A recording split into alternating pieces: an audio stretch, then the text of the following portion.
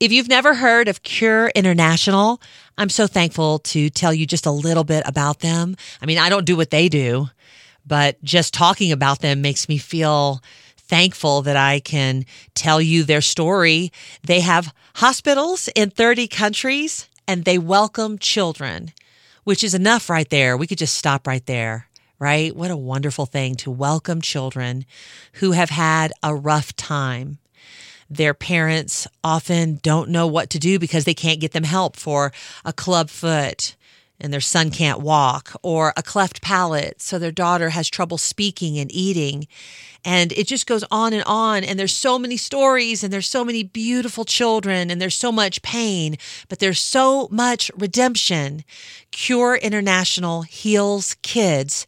And then, that's enough. Right there. I mean, that would make all of us go, they're doing a great thing. What a good group of people. But what they do next is they tell the families about a God who is real, who made them, who loves them. I mean, it's a wonderful, wonderful up and down, left to right. I just thank God for Cure International. Cure heals kids. And you can find out more and see the pictures and even get involved at lifewithlisawilliams.com. Click on Cure.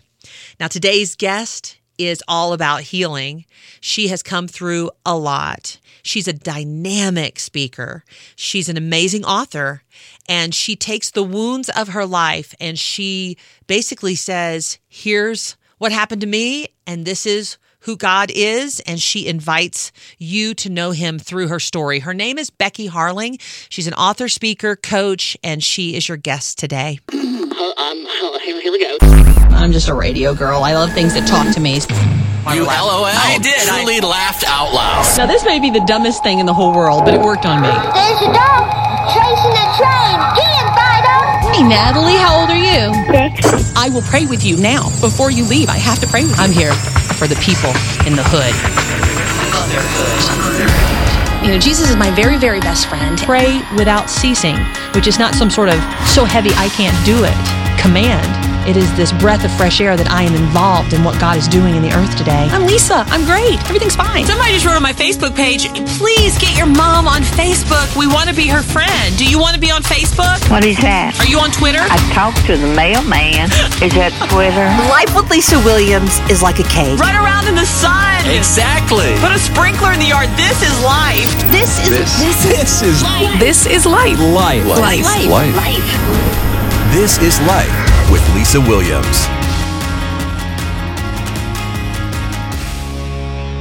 Becky's life has helped so many people. Becky is like a gift. And so I feel very thankful that she's with us today. And I've asked Becky if she would start by talking to us about the 30-day praise challenge. Well, hey, Lisa, it's so much fun to be here with you. This is amazing. Anyway, I am really excited about the 30-day praise challenge. I call that book the book of my heart because it was in learning how to praise God that God really changed me and healed me. And so the book is a short book for those that don't like to read. That's great.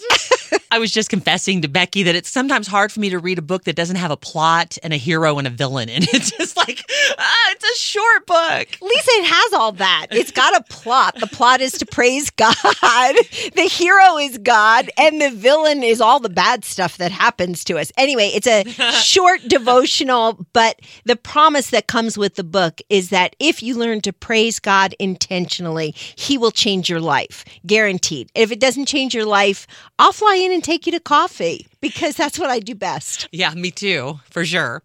Is it a specific time that you're asking people to start, or can someone do the 30-day praise challenge like anytime they want? Like they could start today or start in 5 days after the book comes in if they ordered it off Amazon? I would say just dive in when you get the book. If you ordered it off of Amazon, that's great. You should be able to get it at your local Christian bookstore and just start and just go before the Lord and say, hey, God, I'm here to praise you, and read the short devotional. There's music selections that are recommended in the book. And by the way, they can find all the music on my website under, if they follow one of my Spotify lists. So it's BeckyHarling.com. They can check in there, follow a list, and it's just, I have just found that it has completely changed my spiritual walk, learning how to praise God intentionally. BeckyHarling.com.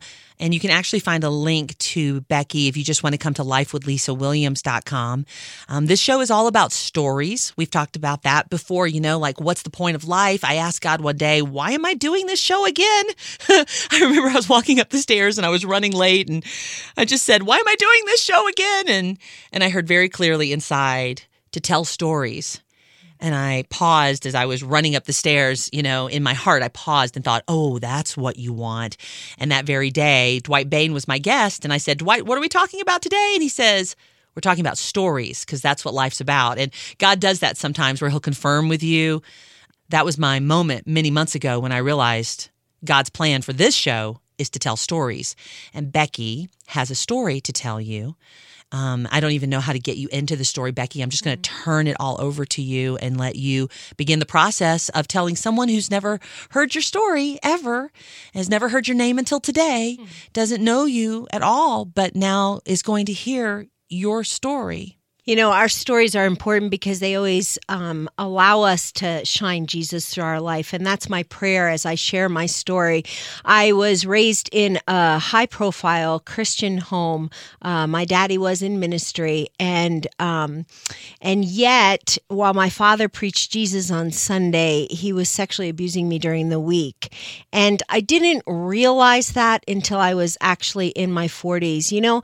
I always knew that I had been sexually abused way back in the back of my head. I thought somebody had sexually abused me when I was a little girl, but I couldn't remember when or how, and I would hide it away in the back of my mind because my mantra really was keep life together. I was a pastor's wife. I was raising kids.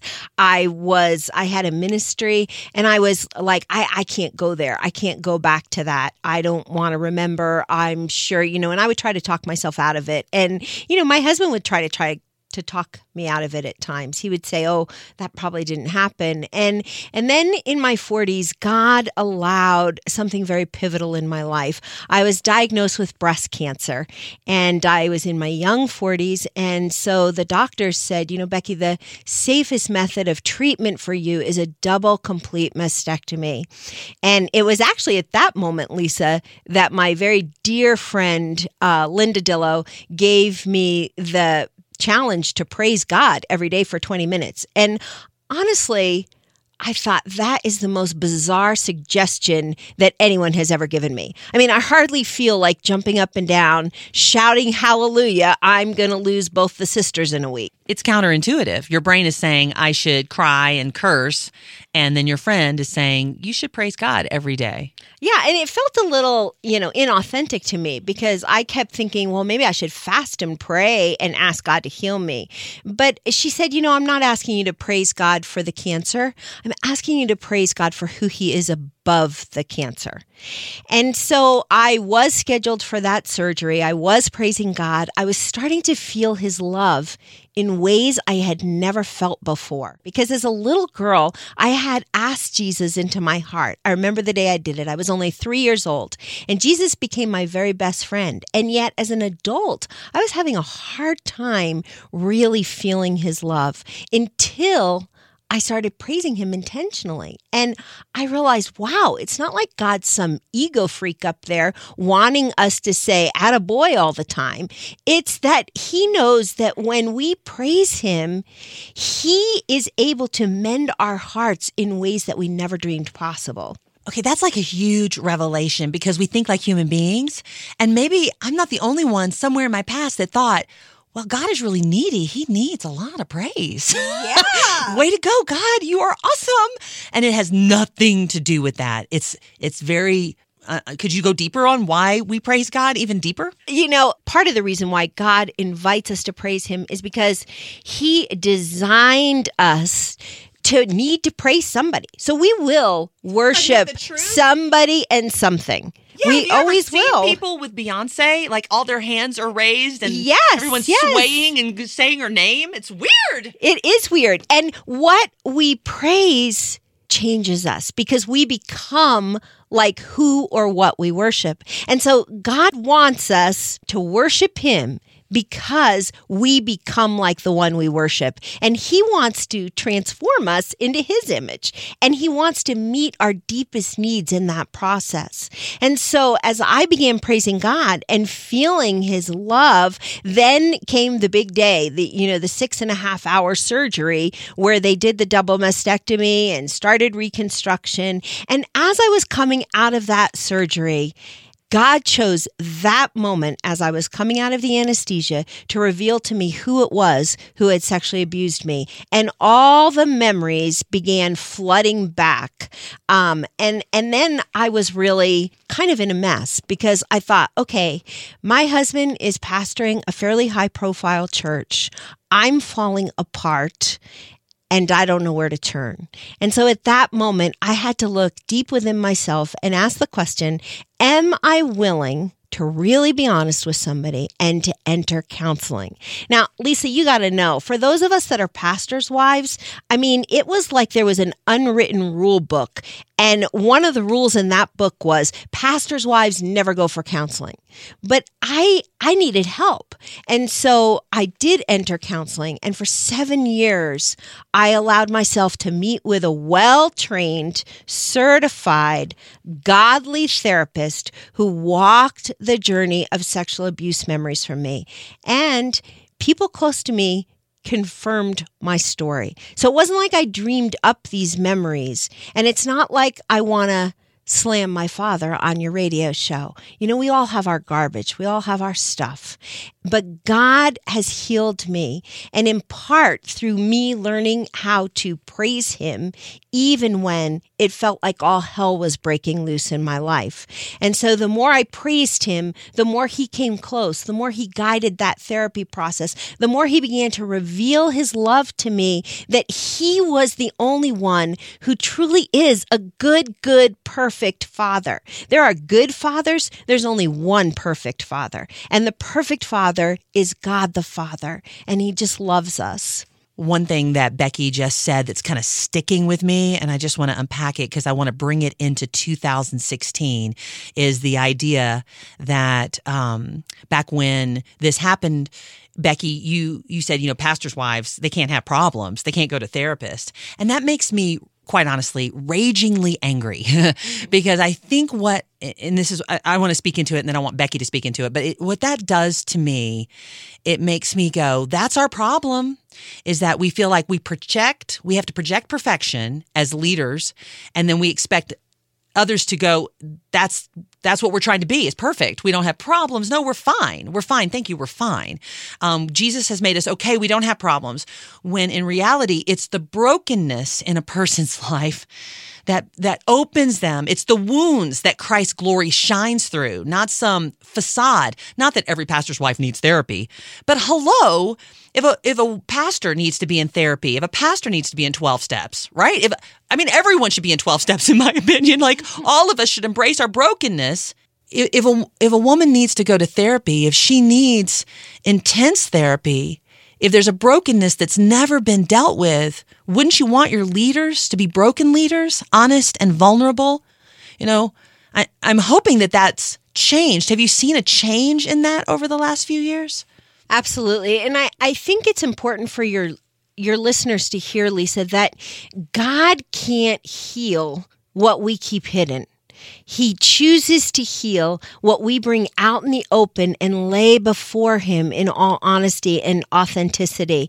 And I think there has been a shift. I praise God for that shift over the last 10 or 15 years, where people are saying, I am tired of trying to be perfect. I'm tired of trying to live a performance.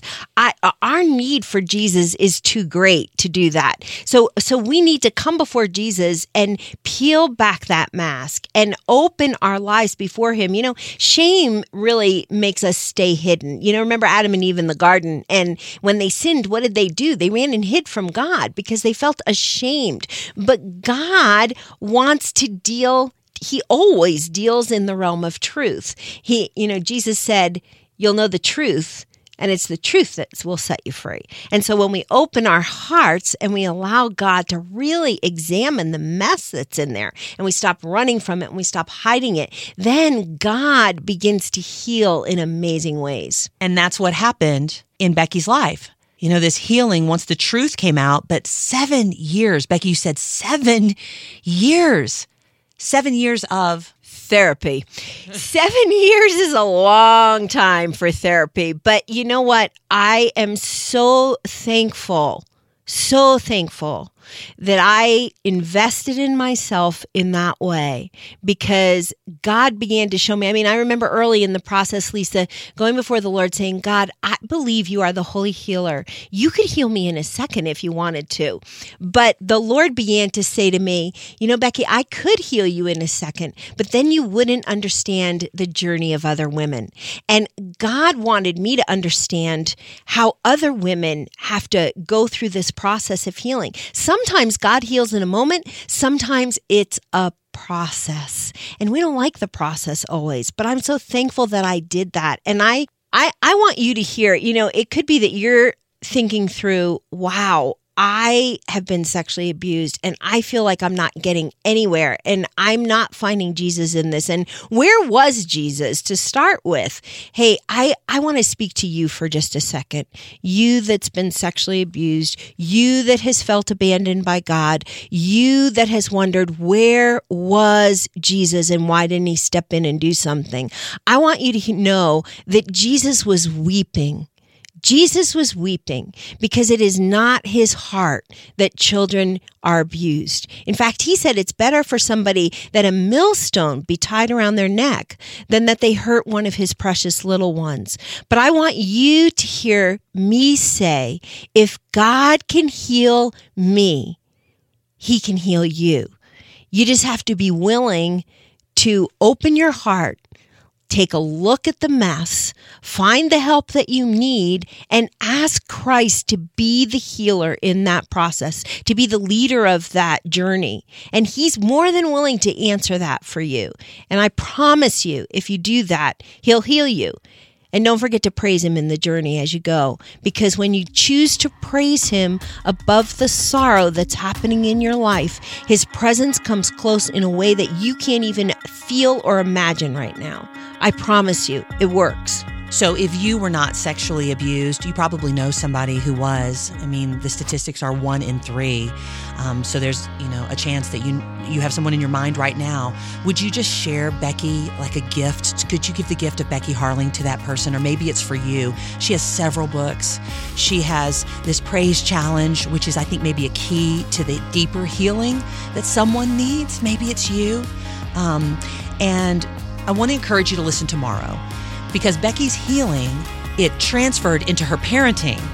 And the process of being a parent after being abused or being traumatized and wanting your kids so much to be healthy, that's a lot of anxiety. That's a lot of pressure you put on yourself. And so let's dig deeper into that tomorrow. #thanks for listening.